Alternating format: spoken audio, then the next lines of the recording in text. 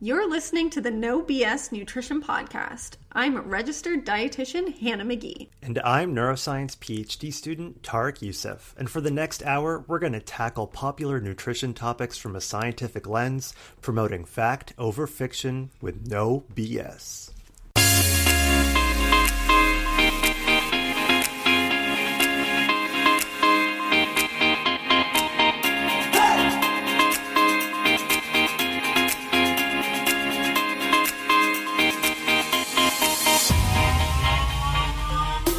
Welcome back to the No BS Nutrition Podcast. I am your co-host, registered dietitian Hannah McGee. And I'm the PhD student of neuroscience Tarek Youssef, and you're back with us. So good to be back. Welcome back. Another week of the podcast. We are so excited to have you listening, and I think we've got a good episode for you today. Also, I have a question for you, Tarek. I love a question. Do you like prunes? Do you know, I don't often get the opportunity to eat prunes. Okay. I think if someone were to offer me a prune, I would eat it happily. Okay, what if I offered you 300 individually wrapped prunes? I people 10 people enter my bedroom like with big bags, like, yeah, like, you've been selected. I'm like, oh yeah. Individually wrapped. Yeah, so who made that mistake? So you know how I'm always in the nature of my work, partnering with various food product brands, I often get sent, and as a dietitian, a lot of different food companies have programs where they will send dietitians various samples of their products. Yeah, thank goodness, because you're so generous with them. And right, I have like thousands of individual packets of hemp hearts and individual servings, and now I have 300 packages of prunes for the same reason. What are they wrapped in? Not plastic. They are wrapped in plastic. Oh, what is wrong with this company? I mean, thanks for the prunes. I mean, I think they just had like extras, and so they were like shipping them off to dietitians on their like mailing list. You think like 5 prunes at least in a package. No, 300. It's a huge box of prunes. So one prune a day keeps what? It keeps a lot of things actually, but it's not individually wrapped prunes. They're just like individual servings. So there's probably like 4 or 5 prunes in each package. Okay, good. Oh, so it's like a little snack pack, you know. Oh, sorry. I'm back on board now. Yeah. Okay. They're like. Do you know what I thought you meant literally like each prune, like a bonbon, like a little candy. No. So it's like a Quality Street. It's like one serving of prunes in each. Fantastic. Packet. Yes, I love prunes, and maybe it will be an interesting opportunity to try some new recipes. Yeah, I will definitely. Next time I see you, I am bringing you 100 packages of prunes. Next time I see you, I'm gonna cry. I know. Who knows when that will be? Can I tell you something sad? Well, not sad, but just like, okay, so one thing I love to do is when I'm feeling down, I love to buy things. So if anyone out there wants to positive coping mechanisms. Yeah. So I bought this really ridiculous cordless shaver because I hate shaving, and I thought, okay, I'm going to treat myself.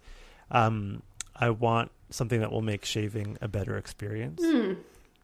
It kind of worked. I mean, you can see me, but it didn't get any of my neck hair. So I just have like weird patchy neck, and my face is like okay. It came with a big notice. I was like, please stick with it for 30 days. That's what it said. Stop. No, I'm serious. When you open the package, there's just this sheet of paper. Please stick with it with 30 days. Don't shave with anything else. We promise you'll love it. Just try it for 30 days. Oh, so my God. Oh, okay. Way to give your customers confidence in you. I know. Please stick with us.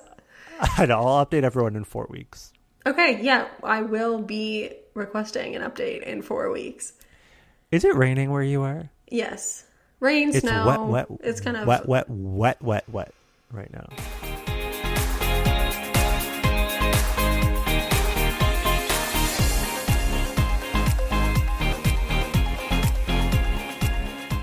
Speaking of wet,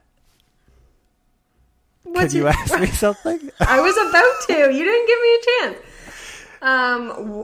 What is your BS of the week? What do you have for me? Wet is my BS of the week, you say? You're Well, not, it's all about... Have you ever had the conversation that's like, is water wet? Yeah.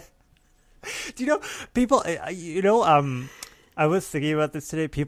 You remember when people were obsessed with saying like,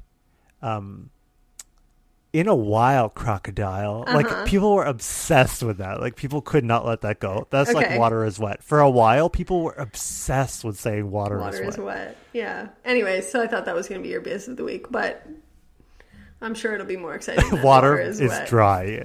We're telling you here on the podcast. So my BS of the week is all about raw water. Are you familiar? Your face says, ew. My face says, no.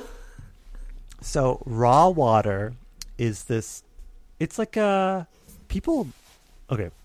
There's a lot of stuff out there about raw water, and like you live in your own bubble online, like you don't search things up and you don't read certain websites, and then all of a sudden you randomly see something and then you click on it, you're like, surely nobody knows what this is. There's like 100 New York Times articles, like the Independent has articles on it, like everybody, there's like billions of companies. Okay. So raw water. So I first came across this from an article in the Independent by Mimi Launder. Links in the description, as always. Called The Raw Water Movement is Incredibly Ridiculous and Incredibly Dangerous. So it's this like weird USA trend.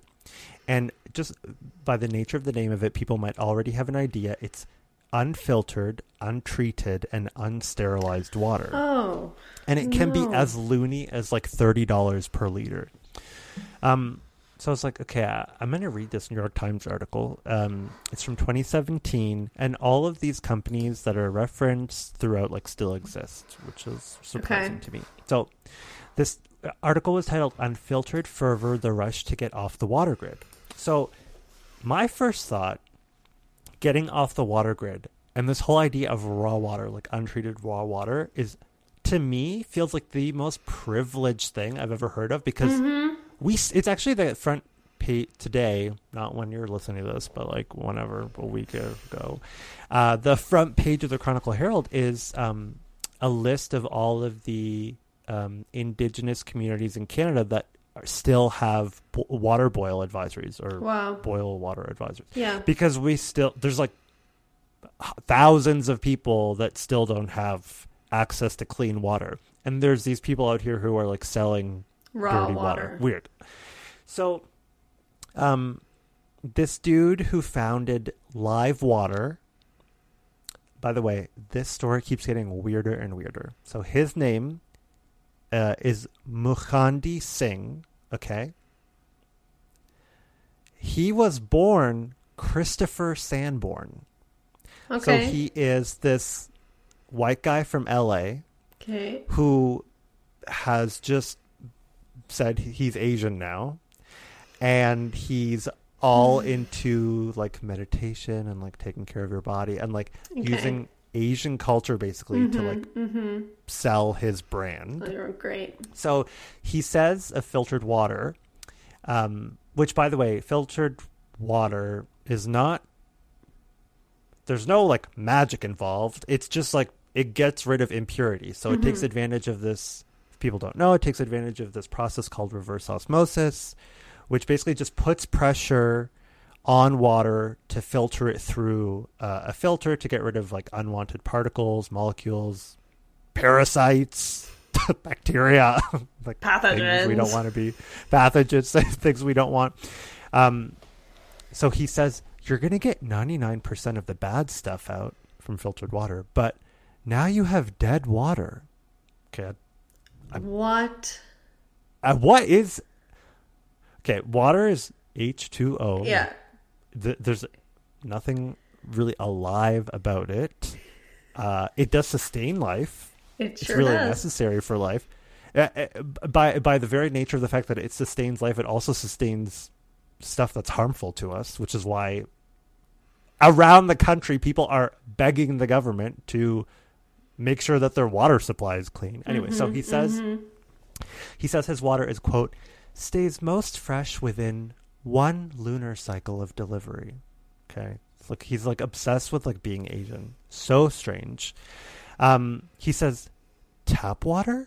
You're drinking toilet water with birth control drugs in them. Okay. So I like look this up. There's a lot of people say this all the time, like, oh, like we're all peeing out birth control, we're all peeing out our antidepressants or whatever. I've heard like homophobic things like all the estrogen in the water's turning everybody gay. I was like, oh my God. But so I was like, I'm not going to get into like this really in detail because there's really no point. But I was just kind of curious. There was actually a recent paper that found that there's trace amounts of acetylsalicylic acid. Is that what it is? That's ibuprofen and acetaminophen. Like you can actually like detect these things in the water, I guess, because they're so commonly used and our water reservoirs are like recycled. Okay. But they're in such trace amounts. Right. Like it's 0.0000000, like literally that many zeros, like 5% of like is like that's detectable, and that's like not in every reservoir. It's like the things that are found in our water system that like might be biologically relevant to us or like pharmacologically relevant are in such trace amounts. Like that's not something we should be worried about. He says chloramine, and on top of that, they're putting in fluoride, which by the way has literally saved lives, having fluoride in our water system. Absolutely. He says, call me a conspiracy theorist. Crickets. Like, I don't even know what to say to that. But it's a mind control drug that has no benefit to our dental health. That is wrong. Like, that is so wrong. Like, point blank, just incorrect. Misinformation. So wrong. Like, fluoride in our water system has been proven time and time again to be so effective at keeping our dental hygiene good. And like communities without fluoride, like literally have like, you can count, like it's a measurable difference of the amount of dental problems that communities without fluoride in their water have. The article then goes on to talk to someone with a little bit of common sense. Dr. Hensrud from the Mayo Clinic, he says, unsurprisingly, filtering water makes sure we get rid of things like E. coli, viruses, parasites, carcinogens. That all sounds good to me. I mean, so it seems like the wild, wild west to me. Like I'm seeing like all these companies pop up. I'm like mostly in the U.S. I'll say, and I'm like, how is this even allowed? So there are there are standards in the U.S. For what can be contained in water, but the FDA doesn't tell you. Doesn't enforce how you treat that water. So as long as by their criteria you meet certain thresholds for like detectable things in water, you don't have to, for example, put that water through reverse osmosis. You can do nothing if you want. Okay, interesting. So things can actually get so bad that there's this company called Tourmaline Spring, and they sell something they call sacred living water. I'm just blinking silently into the air here. And they, like, beyond not even, like, listening to what the FDA has to say, they were able to get a complete exemption from their state in order to sell their untreated water. So it seems like there's, like, these available, like, weird legal loopholes for people to be selling this stuff with. So there's lots and lots and lots of claims saying that like raw water is going to make your skin better. Somehow people are saying like it's going to allow you to better consume your, like better get nutrients out of your food. That doesn't make any sense. So actually a colleague of ours, fellow podcaster, because everyone who does a podcast is kind of like in our family. You know what we're I mean? all connected. Mm-hmm. We like sit at the opposite side of the table from Joe Rogan, but we're like, he's family. Like we're all podcasters. Colleagues, yeah. Totally. So this guy, Daniel Vitalis, he is pro this raw water movement, but he says, I don't like the words of raw water. He prefers unprocessed water. He says, oh my God, it sort of makes people he says it sort of makes people think of raw sewage. When you say live water, that's going to trigger a lot of people who are into physics and biology. Is it alive? That's what he says. I will say, Daniel, no, water is not alive. And we don't need it to be, nor do we want anything to be living inside of it. No, actually. No. So just for people who just like want this for their back pocket, if they don't know, water provides moisture to our tissues. It's not really any magic there. It acts as like basically a medium that transports stuff throughout our body and our blood vessels.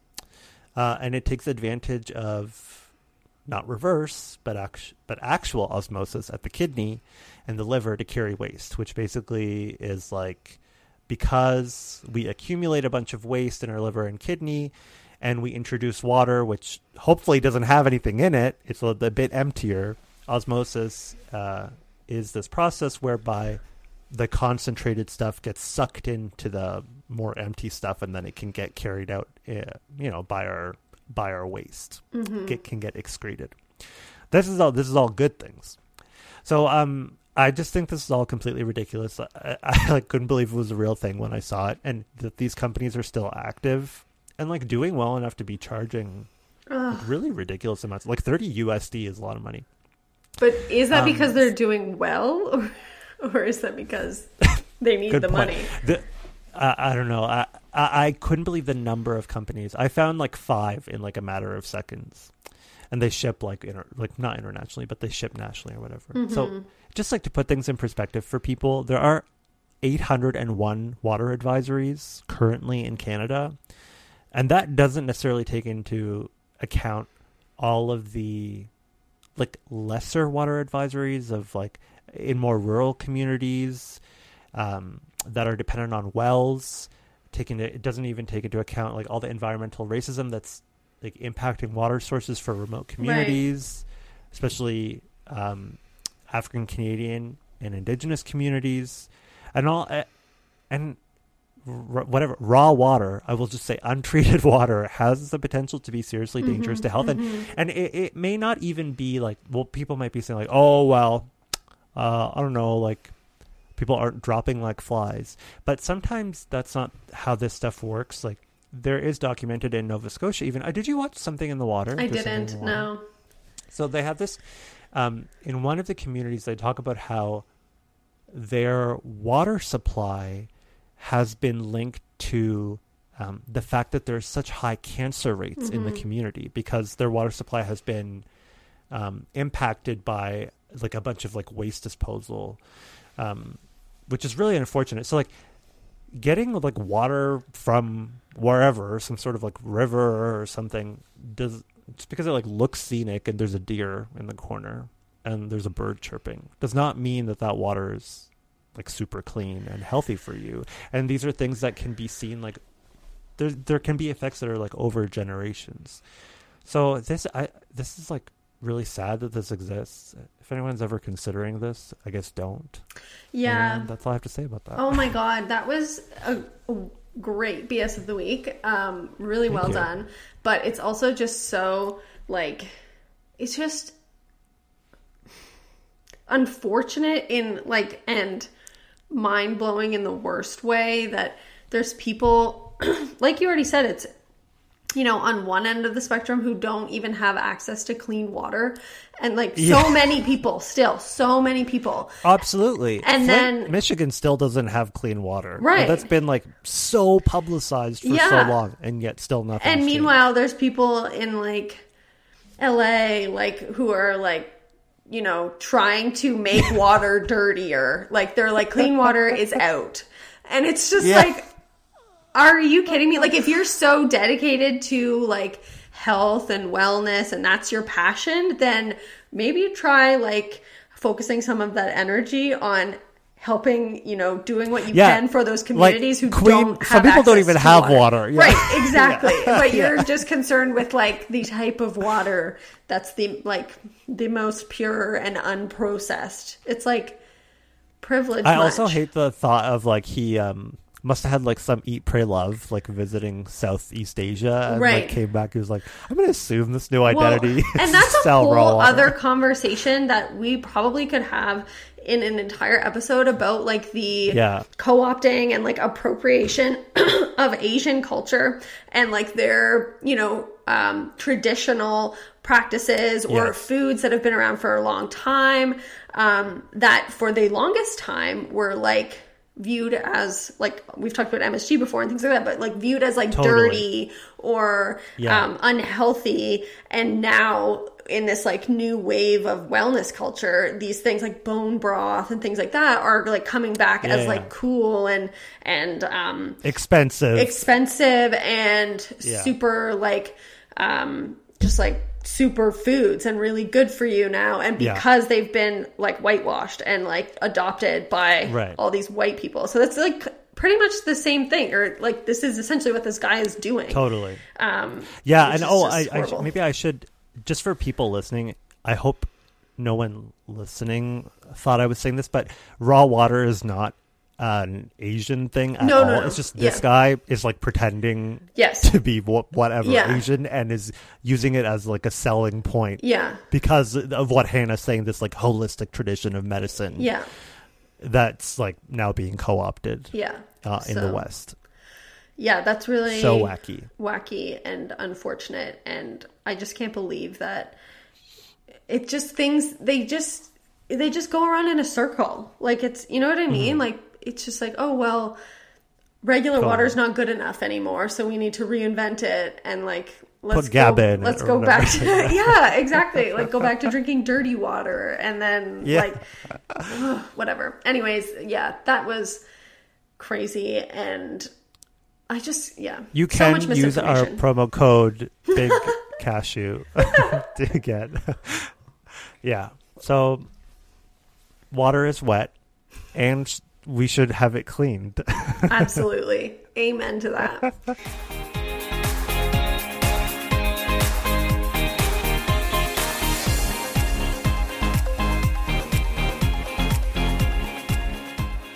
Oh dear. All right. So this week we have another great convo coming at you. We are going to talk about Noom, noom. Noom, noom. It sounds like a Pokemon. Noom, noom. Yeah, I don't know. I'm really curious about where the name came from. I didn't actually look into that when I was doing my research for this episode. I didn't look into that either. No. So today we're talking about Noom, and they are I don't even know what to call them. I want to call them a diet, like a diet plan or a diet app, but they claim not to be. So if you if you just do a simple Google search of Noom, you'll get their website, which says Noom, stop dieting, get lifelong results. So they kind of have positioned weight loss, by the way, just spoiler alert. Right. But they have positioned themselves as like non-diet or anti-diet. At one point, if you Google, they had like paid for the ad spot on Google. So like if you Googled intuitive eating, Noom was like the first thing that popped up because they were trying to market themselves and position themselves as, know that. That's so sad. Anti-diet, moving away from diet culture, and almost like, I guess it just kind of shows that they're trying to target like a specific population. They're trying to target people who are interested in getting away from diet culture or, getting rid of fad diets and improving their relationships with food. But is that really what they are all about? That is what we're going to talk about. So I have a few things I want to address about this. I mean, I feel like there's probably so many things we could talk about, but I think the first thing so like the WW episode, I downloaded the app. I downloaded Noom to do a little bit of investigative doodles of you've been doing. A little bit of investigation just to get an idea of what the experience is like. So I did this earlier today. And fresh. When I download the app, the first thing they ask is straight off the bat, how much weight do you want to lose? So clearly it's a weight loss app. So number one, they, weight front and center. And then so I put in some arbitrary weight loss goal. You're like not allowed to put in 0, presumably. Right, probably. So, I mean, yeah. So I put in some number, and then the next question, how fast do you want to lose it? Oh, yeah. Here we go. And you know how you rate how fast you want to lose your weight?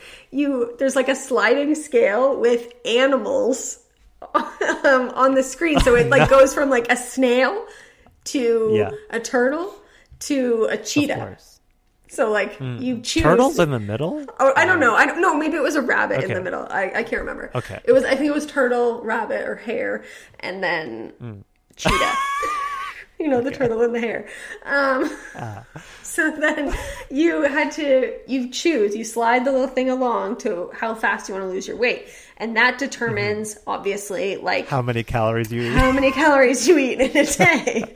So, yeah, so my issue with that, obviously, is no calorie counting. But no calorie counting. Well, do they say that? Because there is calorie counting. No, I just mean, like, these are all these companies, just like WW, are like, you don't have to worry about calories. Like, yeah, because... you're doing the math for me, right? But we're all still counting calories, right? So exactly, it's so what happens is you fill that out, and then you answer a bunch more questions about whatever your goals, your challenges, about how hot you want to look, and basically it says like calculating your results. And they're just literally using an equation to spit out an arbitrary number that is definitely lower than you need. And I didn't actually get to that point because it like apparently takes days to give you your calorie, which is surprising. Like you'd think because they're just using an algorithm, they would just spit you out a number. Reviewed by someone, you think? Because their whole thing is about like it's like created by psychologists. Yeah. So it told me like it prompted me to take all these little mini courses, and maybe I have to complete those before they give me my calorie number. But I obviously didn't get through them all because there was like 10 of them. What if you're busy? Right. So one thing I did get from this app, just from spending like an hour on it this afternoon, is that it's time consuming to spend all your time on there. Weird. But I also watched a couple YouTube videos about people who have tried it or dietitians that have reviewed it, and one of them was Abby Sharp's YouTube video about Noom, and she said that she like went in and investigated it as well, and of course, guess how many calories it told her to eat? Like 800 or something. 1,200, which is like the standard diet app number if you want to lose like 2 pounds a week or whatever it is. Of water, yeah. Right, yeah, 2 pounds of water weight. So, I mean, right off the bat, I was like, okay, this isn't revolutionary. This is literally another calorie tracking app, because as I read into it more, it says that, yeah, you still have to log your food. You still have to keep track of what you're eating every day. And the app just subtracts how much you ate from your calorie limit and tells you how many calories you have left. Really reinventing something here. And then I think one of their other like marketing points is that like they don't give you a meal plan or tell you what specific foods to eat. Like directly, they don't give you a meal plan or a food program or anything like that. However, we're still inputting our food. And I guess instead of like telling you whether what you're eating is good or bad or telling you exactly what to eat, they use the good old traffic light color system. I'm falling asleep. That's so boring. Oh my God, they suck. They're the most boring app I've ever heard of. So this is like exactly the same as WW's Kurbo app. I'm actually a little shocked. Like, I can't believe that. Right. So they talk about how revolutionary they are and that they're like the last diet you'll ever have to go on or they whatever would be a little bit more imaginative. Right. So they rate the foods that you log based on green light, yellow light, or red light. And this is supposedly supposed to help you understand how healthy or how healthfully you're eating. But here's the kicker. Same as the WW Kurbo app, which we talked about in season 1, they're just rating the foods and like assigning them to colors based on their caloric density. So not nutrient density, like not how nutritious the foods are, but how calorie dense the foods are. So of course, your green foods are like your fruit and vegetables, certain whole grains like brown rice. 0 point foods. Right. They're like your 0 point foods. And then the yellow is like your legumes, so like beans or things like that, eggs. What else is in there?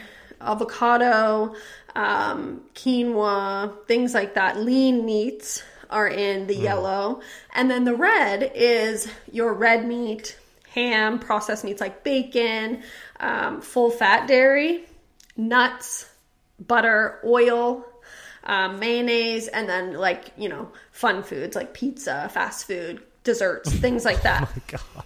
So they're literally just rating foods, giving them an arbitrary score, essentially, based on how many calories are in them. And they claim to be all about teaching you about nutrition and understanding what's in your food and what you're eating. But that's not what that is. Like, that is literally just assigning food value based on how many calories it has. How many calories a food has nothing to do with how many nutrients it has, like how nourishing it is for your body. And in some cases, something that is calorie dense, like olive oil or like avocados, are calorie dense because they're rich in healthy fats, like things that are good for our health. So it's all about weight. Like everything is just circling back to weight loss, because weight loss, you need to be in a calorie deficit, and they are obviously just focused on a calorie deficit because they want you to be filling up on green foods, which is the high volume foods. I remember the low calorie foods. Their Instagram ads like years ago. It was. Do you remember? It would be they'd show you like a slice of cake, and then they'd show you like a plate of like 100 broccoli. We talked about this, yes, or whatever, yeah. That I remember, and they're like psychologists created, like, okay, right, and if you'd think that like if it's all about psychology and like the mental health, right, the psychology behind food, maybe they would consider your relationship with food and like teaching you how to eat mindfully or like think about the intentions behind your decisions, because healthy eating is so much more than just choosing low calorie foods. It's about rather than guilting people through red lights. Yeah, and you're just gonna like giving your your almond butter a red light isn't going to make you like have a good relationship with almond butter. It's going to make you fear it, because it's like, oh my God, it's something that I should only be eating sparingly and whatever. And in reality, like there's so many different things that make up what healthy eating is. And like the actual food that you eat is such a small part of that. And you know what, like New markets themselves, like they really take into account all of the other things. But when it comes down to like the nitty gritty, and you're still tracking your food every day, and your food is being rated as green, yellow, or red, and you're tracking your weight. Oh God, we got to get into the weight. Did you see about? I love that journey you just had. You love what? I love the journey you just had. Please keep going. Okay, so I just thought of something, and I have it in my notes here as something I wanted to touch on, but oh my gosh, you're going to lose your head when I tell you this. In these like mini courses that I was taking, I guess they were like testing my knowledge in nutrition. and or in health. How dare they? Or weight loss. How dare they? And when you mess with my family, you mess with me. Don't test Hannah. One of the questions in like they do these little quizzes after the little mini lessons, and I wasn't really paying attention to the lessons. I was just kind of skipping through them, like wanting to just see the point. And one of the little quiz questions was, in order to lose weight, how often should you weigh yourself? And that's whoa. So okay. I clicked. What is the right I was answer? like, okay, I think the options were like daily, once a week, or like sparingly or something like that. So I clicked sparingly. Okay. Like I was like, okay, sparingly. Sure. Like let's hope. I was like, you know what? Maybe they're onto something. And I clicked sparingly. Yeah. Wrong. The right answer, daily. Hourly. No, but seriously. So then their rationale was that it was like studies have shown that those who weigh themselves regularly have like more weight loss success than those who don't, or whatever. And they cited a couple studies. And we kind of touched on this a little bit in the last episode when we were talking about remember there was that study that talked about people who were weight loss maintainers versus people who weren't. And the whole irony of the whole thing is that people who were maintaining weight loss were still on the diet. Like, exactly. It's not like you can, like, you either get obsessive about this disordered eating behavior, yeah, or you don't. Yeah. And if you do, you might be able to maintain that weight loss, but it's not like you can get off the diet and like you've quote healed yourself or whatever. You've lost the weight and now it's over. Exactly. You're weight loss you're still on the diet. And like I looked at one of the studies that they referenced when they. So that's not magical that they said that. It's like whatever. Right. No, exactly. It's like, but I guess what I'm trying to get at is like, yeah, it's not magical. Like, of course, if you are weighing yourself every day, you're probably more likely to lose more weight because you're so fixated on, you know, you'll end up doing whatever it takes to make sure that the scale goes down. And that's not a good thing. And so that's kind of what I took issue with is like,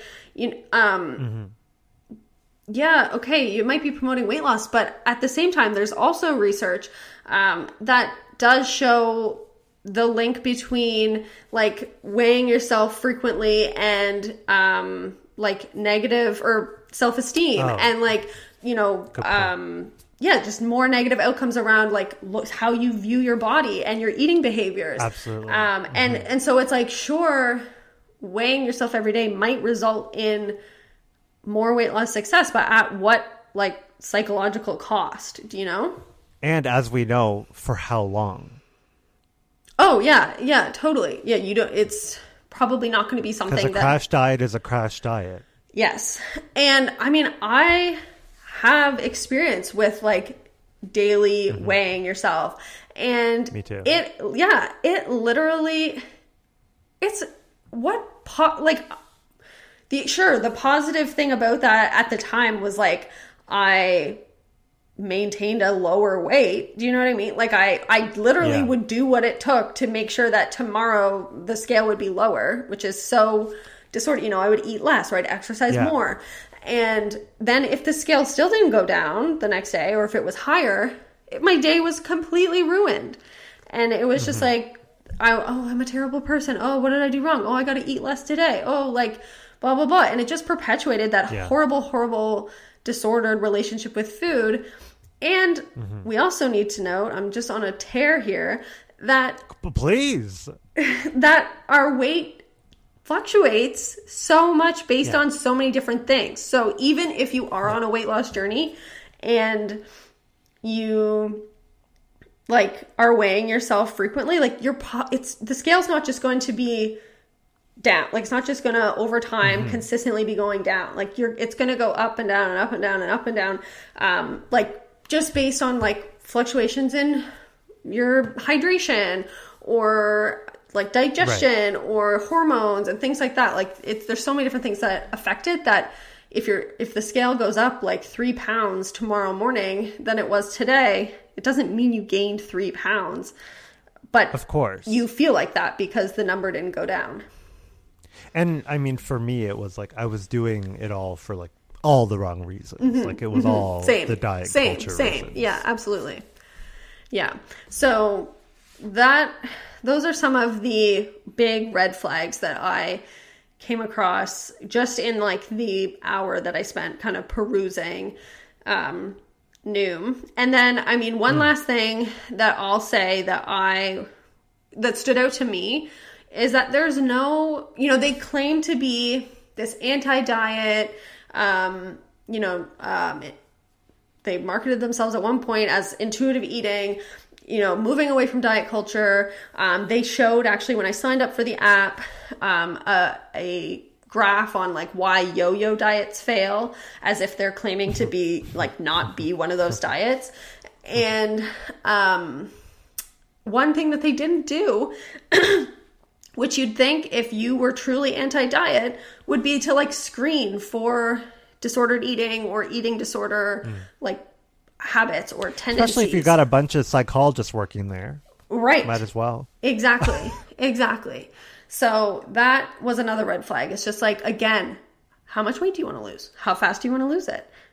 Do you have an eating disorder? No, they don't ask that. They don't screen for it either. Like there's no questions to kind of gauge what your relationship to your food and body is, because it's all about getting you to sign up and pay for the app and ultimately make money. It's not really about your health as much as they say. I really appreciate you looking into that, because I mean, to me, the thing that I remembered Noom for most strongly was that whole calorie density thing, which apparently is still a huge part of it. But to hear that it's like basically another Weight Watchers app is like so eye roll. It's just like whatever.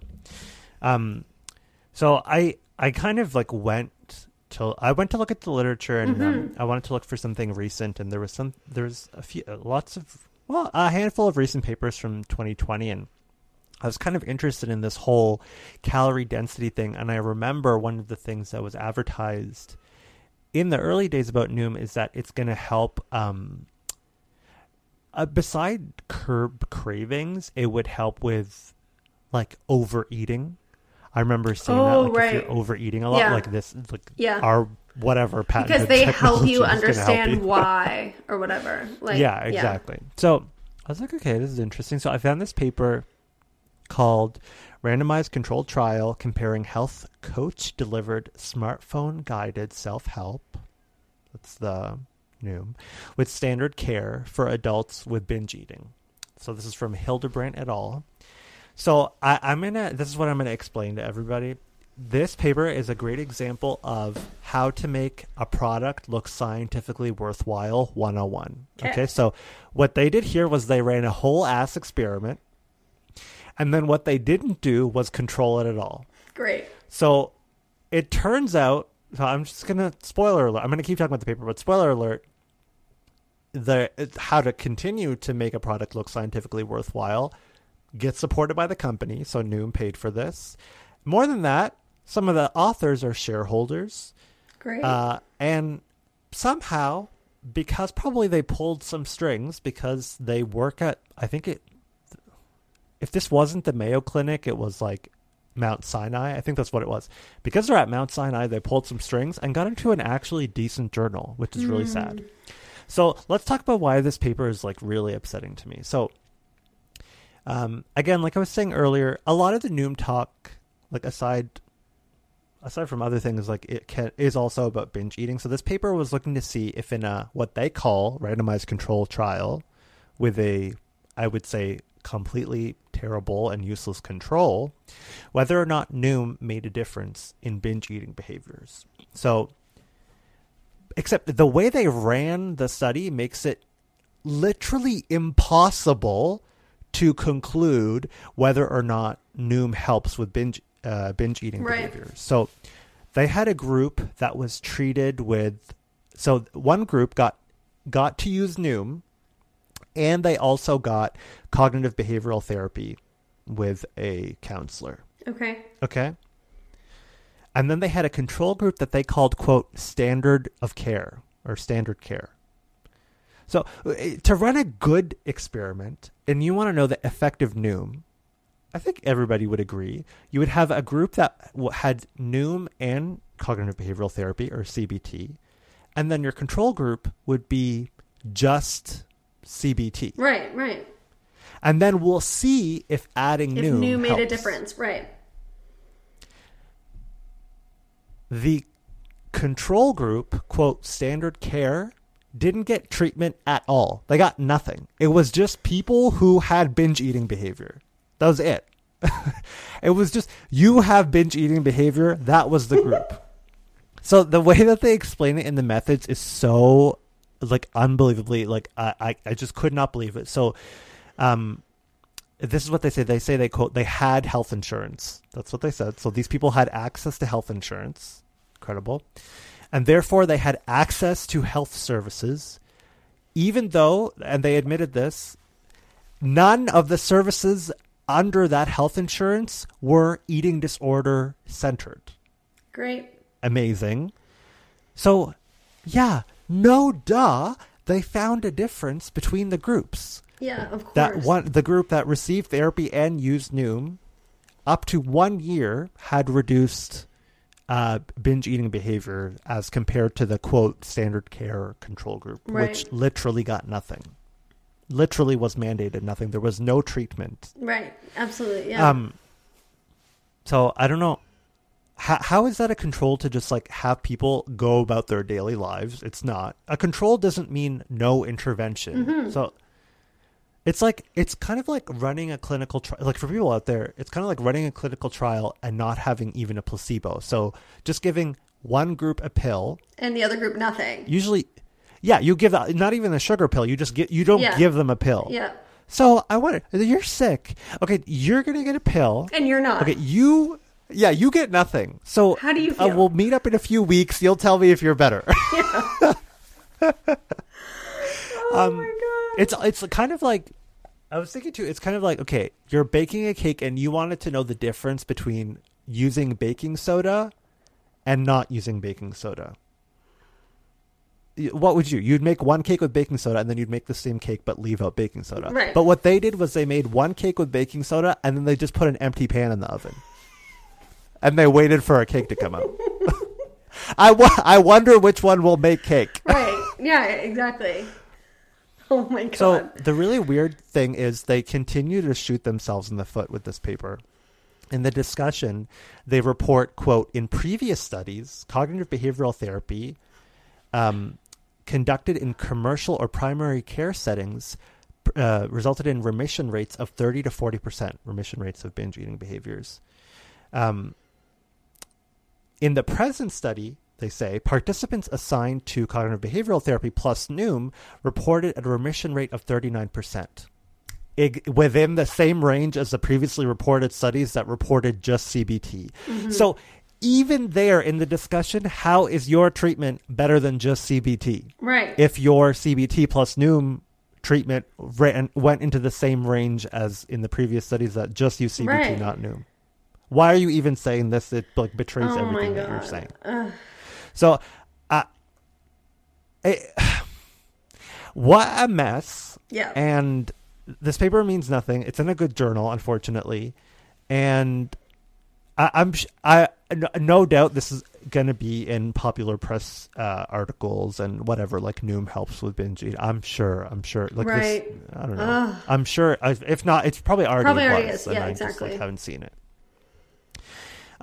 So that made me really upset. So I was like, what the hell's going on? So I was actually just curious, like, what's actually happening? So I don't know if people, let's like end on a positive clinical note, I thought, and talk about actual binge eating and binge eating disorder. And I found a recent paper that is called Binge Eating and Binge Eating Disorder in Black Women, a Systematic Review by Good and colleagues.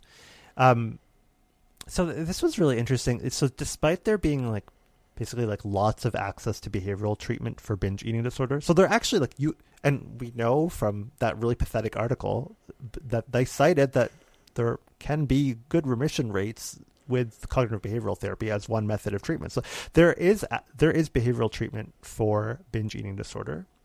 Unfortunately, even though there's a lot of it, there is a racial disparity in access to that treatment. So Black people have some of the lowest rates of access to care among ethnic groups for binge eating disorder in general, or specifically. And this paper wanted to know about the experience and treatment of binge eating and binge eating disorder among Black women. So they did a systematic review, 38 studies, and they found that basically a lot of studies, unfortunately, were relying on, like self-reports, interviews, to classify binge eating behavior and binge eating disorder rather than, I guess, like more rigorous testing. You know what I mean? So it's kind of hard to like make conclusions from that stuff. And there was little data out there for evidence-based treatments for binge eating and binge eating disorder in Black women. And most of the research obviously was focused on white women. And we know Black people are underrepresented in clinical trials. It's especially weird here. I mean, it's very weird in general, but here the prevalence of binge eating disorder is just as much, like the same amount in Black women, if not more than in white women. Right. So it's like there is a necessity for finding out about this, for finding out about binge eating treatment specifically for Black women. And unfortunately, there just like isn't much out there. So let's see here. So there might need to be kind of, so what they concluded basically was that there might need to be systemic adjustments in the setting, recruitment strategy, and incorporation of relevant sociocultural factors, they say, to facilitate Black women's access to appropriate care. So kind of like better thinking by healthcare systems of where higher populations of Black people are in communities. Do those communities have the same access to clinical care as majority white neighborhoods? I mean, we know this is definitely a problem here, like locally in Nova Scotia. And obviously, like, people fare better when they have access to treatment in a familiar location. And a lot of things are, a lot of things in healthcare are very privileged. Like, people's appointments will be at like 2 p.m. in the middle of the day. Well, you have to be in a pretty privileged situation to be able to leave your job in the middle of the day to like travel, especially even if you're if you're living more rurally, to be able to get to your appointment, et cetera, et cetera, et cetera. So people also obviously want to experience a positive alliance or like feel understood or heard by their therapist, which again is a problem that Black women suffer from.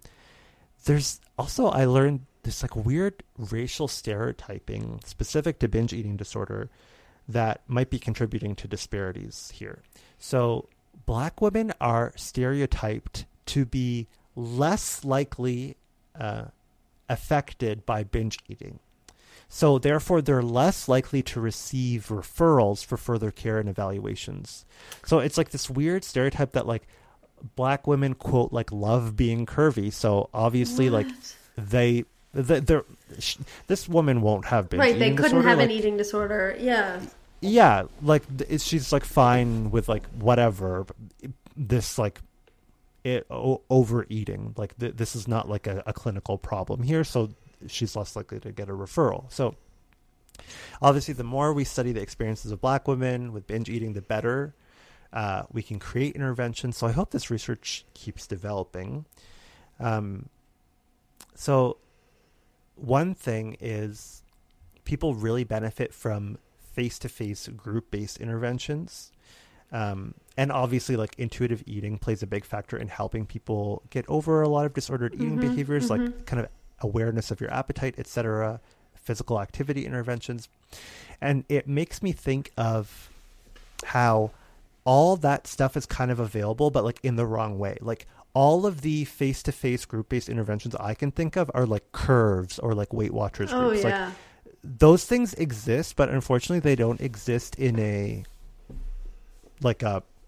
healthy, like intuitive way. No, they only exist in the like harmful diet like culture perpetuation way. Of diet culture and like when will we get to a place where you can like go to an a group intuitive clinic. I'm sure like these things exist, but they don't exist on the same scale. No, absolutely not. As the other stuff. Yeah.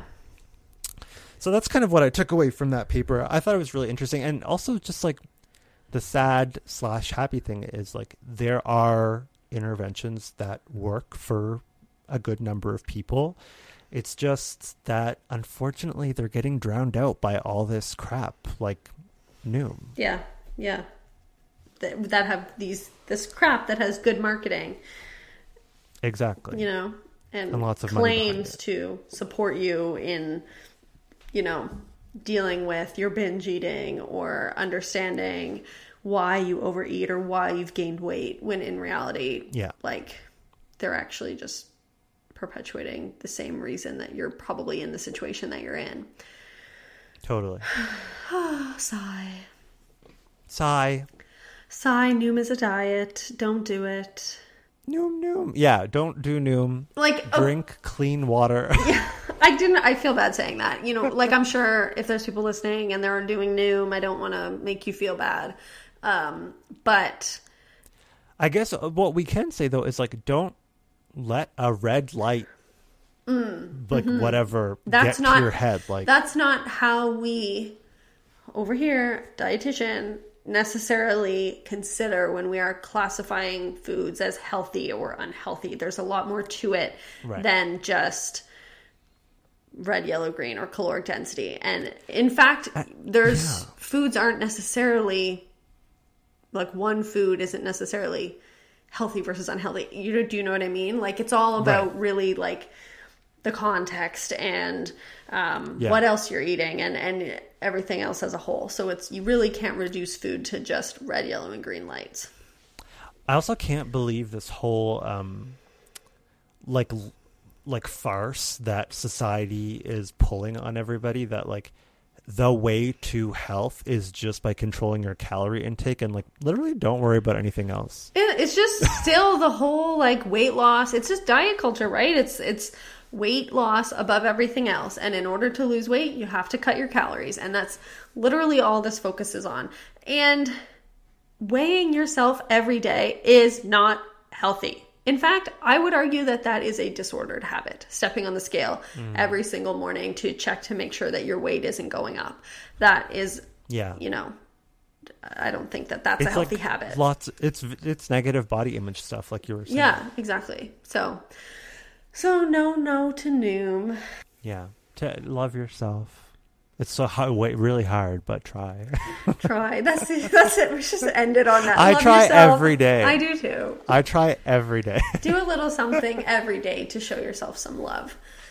You know what? I'll say to everybody, be yourself. And I really do mean that. People are the best when they are themselves. And I always find it's like such a struggle sometimes, but I always feel better when I'm not comparing myself to other people and I'm just working on being a good person rather than working on presenting as a perfect person. You know what I mean? Mm-hmm, absolutely. So be yourself. Be yourself.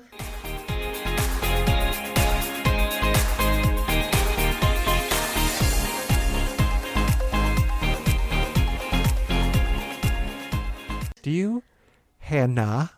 Do you have a tasty? I already told you about it, but this past prunes? No, not the prunes. This last weekend on Saturday, Pat and I, we go out to eat. We go out to eat like once a week, and we try, usually on the weekend because it's just a nice thing to do, especially right now where we're in Moncton, we're fiancés. We don't have a lot of friends and family here, so it's just really just us, and most of the time, and we were sitting on the couch on Saturday afternoon, and Pat was like, "What do you want to do for dinner? Where do you want to go?" And I was like, "Oh, I don't know. I'd like to try somewhere new." And then all of a sudden, Pat was booking a reservation at this lovely restaurant in Moncton. Okay, it's French restaurant, and it's called Les Brumes de Coude, and that means... Oh, what does that mean? That means elbow grease, just so you know. Of elbow grease and mist. Elbow mist of elbows. Because your eyes get all misty from the boiling water. Yeah. What was I going to say? Oh yeah, so we had dinner there, and it was so lovely. It was such a cool restaurant. The food was so good. We had like, I forget. Okay, so the appetizer was like buttered Brussels sprouts with duck and some sort of gravy. Oh my gosh, it was so good. The two mains that we got braised lamb with fried gnocchis, and then the other one was pan-seared scallops on squid ink noodles or squid ink pasta. It was, and like an oyster ginger sauce. Oh my god, it was so good. Actually, I never asked you, what did you get for dessert? We didn't get a dessert. We were so full. I know. I'm sorry. He's leaving. I leave the pod. I was telling Hannah, like, I feel so basic for this, but like, French food is. I don't think that's basic. I love a lot of food. I don't think that's basic. French food is. I love French food so much. Like, okay, well, it's just so rich. Like, it's simple but rich. Like, the flavors are so rich and everything satisfying. has a flavor. Yeah. Sometimes I feel like I eat meals and I'm like, this is just like going down my gullet. Like, you know what I mean? Yeah. French food, every ingredient has a flavor. And I was very, very, very lucky for school. I got to go to Paris to go to a conference several years ago. And I mean, I was so alive eating the food, like the restaurants. Oh my, nothing's better. It is. I don't want to say it is the best cuisine because I really love Middle Eastern food. Like, I really love Korean food, etc. But it just is the best. It's so good, and we loved our experience there. We loved the food, and I have to say, this is something that I've learned, especially after this year of the pandemic. We sent photos of our meal to like all of our friends and family because it was so good. And we were like, look what we just did, and we got like a handful of people saying like, what was the occasion? Like, why did you go out for such a nice meal? And you know what I have to say to that? You do not need an excuse to go out and treat yourself to a nice meal. If you want to absolutely order in a nice meal, if you want to go out and eat a nice meal, you go and do that. Like, you deserve it. And after this year that we've had, if you want to treat yourself to a delicious food, like, you do you. And a shaver that doesn't work. Yeah. You know what? Treat yourself. Please hold on to it for 30 days, though. But seriously, yeah, like, you don't need an occasion to enjoy good food. I agree. You can just do it if you want to. I mean, well, if you have, I don't know if you have a question for me, just go ahead. I want to know. But I want to respond to you with my, I want to know what you were trying to say when you just went. No, I do want to know what's been tasty for you this week, Tara. Well, it's so funny you asked.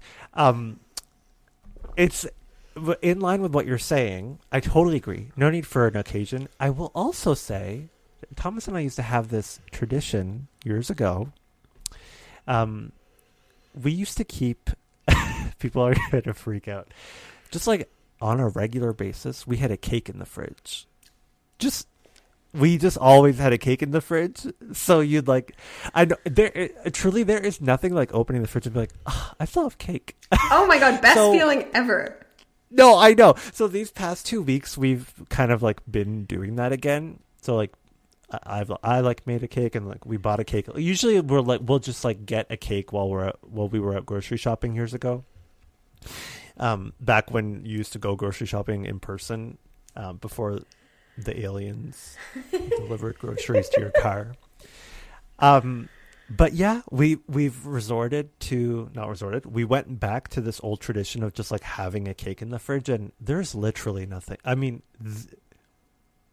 I don't need anything else. Do you know what I mean? That is amazing. I don't need anything else. I love that so much, and I want to start doing it. Absolutely. There's also nothing like waking up on a Sunday morning, making a tea and saying, I'll have cake for breakfast. Oh my gosh. I'm getting a cake this weekend, and we're having cake for breakfast on Sunday morning. Absolutely. You don't even like need a fan. If you see a pound cake in your fridge, that is $1 million in your fridge. It doesn't have to be like a fancy, like whatever, Dolce de Leche, whatever, Decoise. Like it can literally be yellow cake. Oh, I love yellow cake. I just love how much our tasties just aligned like that this week. How it was really you don't need need for an occasion. Yeah, like you enjoy yourself and you enjoy your food. Cake is like be yourself. Cake is a regular meal. I don't know what people are talking about. Yeah, you don't need an occasion. Just have cake in the fridge. I love it. I love it, and I think we should all keep cake in the fridge more regularly. Absolutely. I did once. For this is like a running joke now between my friend Allison and I. Hi, Allison, if you're listening. For one of her, Hannah just waved, by the way. You'll see that on our Patreon. Just kidding. One year for her birthday, well, she came over. I bought her cake. Like we didn't like do a big to do. We never really do big to dos. We just like it was her and I just like having a date at my place and. Bought a cake. We were having cake. Halfway through the cake, it was delicious. Like we're really enjoying this cake. It's like really like beautiful chocolate mousse, like really light sponge. Halfway through, she looks at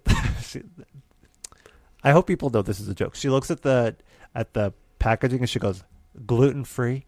You got me a gluten-free cake." What are you trying to say? And I literally just like didn't even know it was gluten-free. I just like saw it in the store. It looked delicious, so I bought it. Didn't even register what the packaging was. It was like brown, so like must be chocolate. That's all I knew. Took it home. It was delicious. Anyway, so that's a running joke now that it's like you got me a gluten-free cake for my birthday, but it was delicious. And I know a lot of people are gluten-free for a lot of reasons, especially health reasons. And power to you. There's some great cakes out there, and I didn't know that until that moment. There is hope for gluten-free cakes. Absolutely. There's some amazing people are doing really incredible work in the gluten-free space. Just round of applause for that. Okay, you guys, thank you so much for tuning in. Thank you so much for joining us for another week of No BS Nutrition. Leave us a rating and review, subscribe to the podcast, follow us on social media. Our links are in the description. And I think that's everything. I think so. And we love you, and be yourself and don't change for someone else. What do you want from your life? Get life to give you what you want, not you give other people stuff. Okay, I'm broken, so we have to go. Bye. Bye.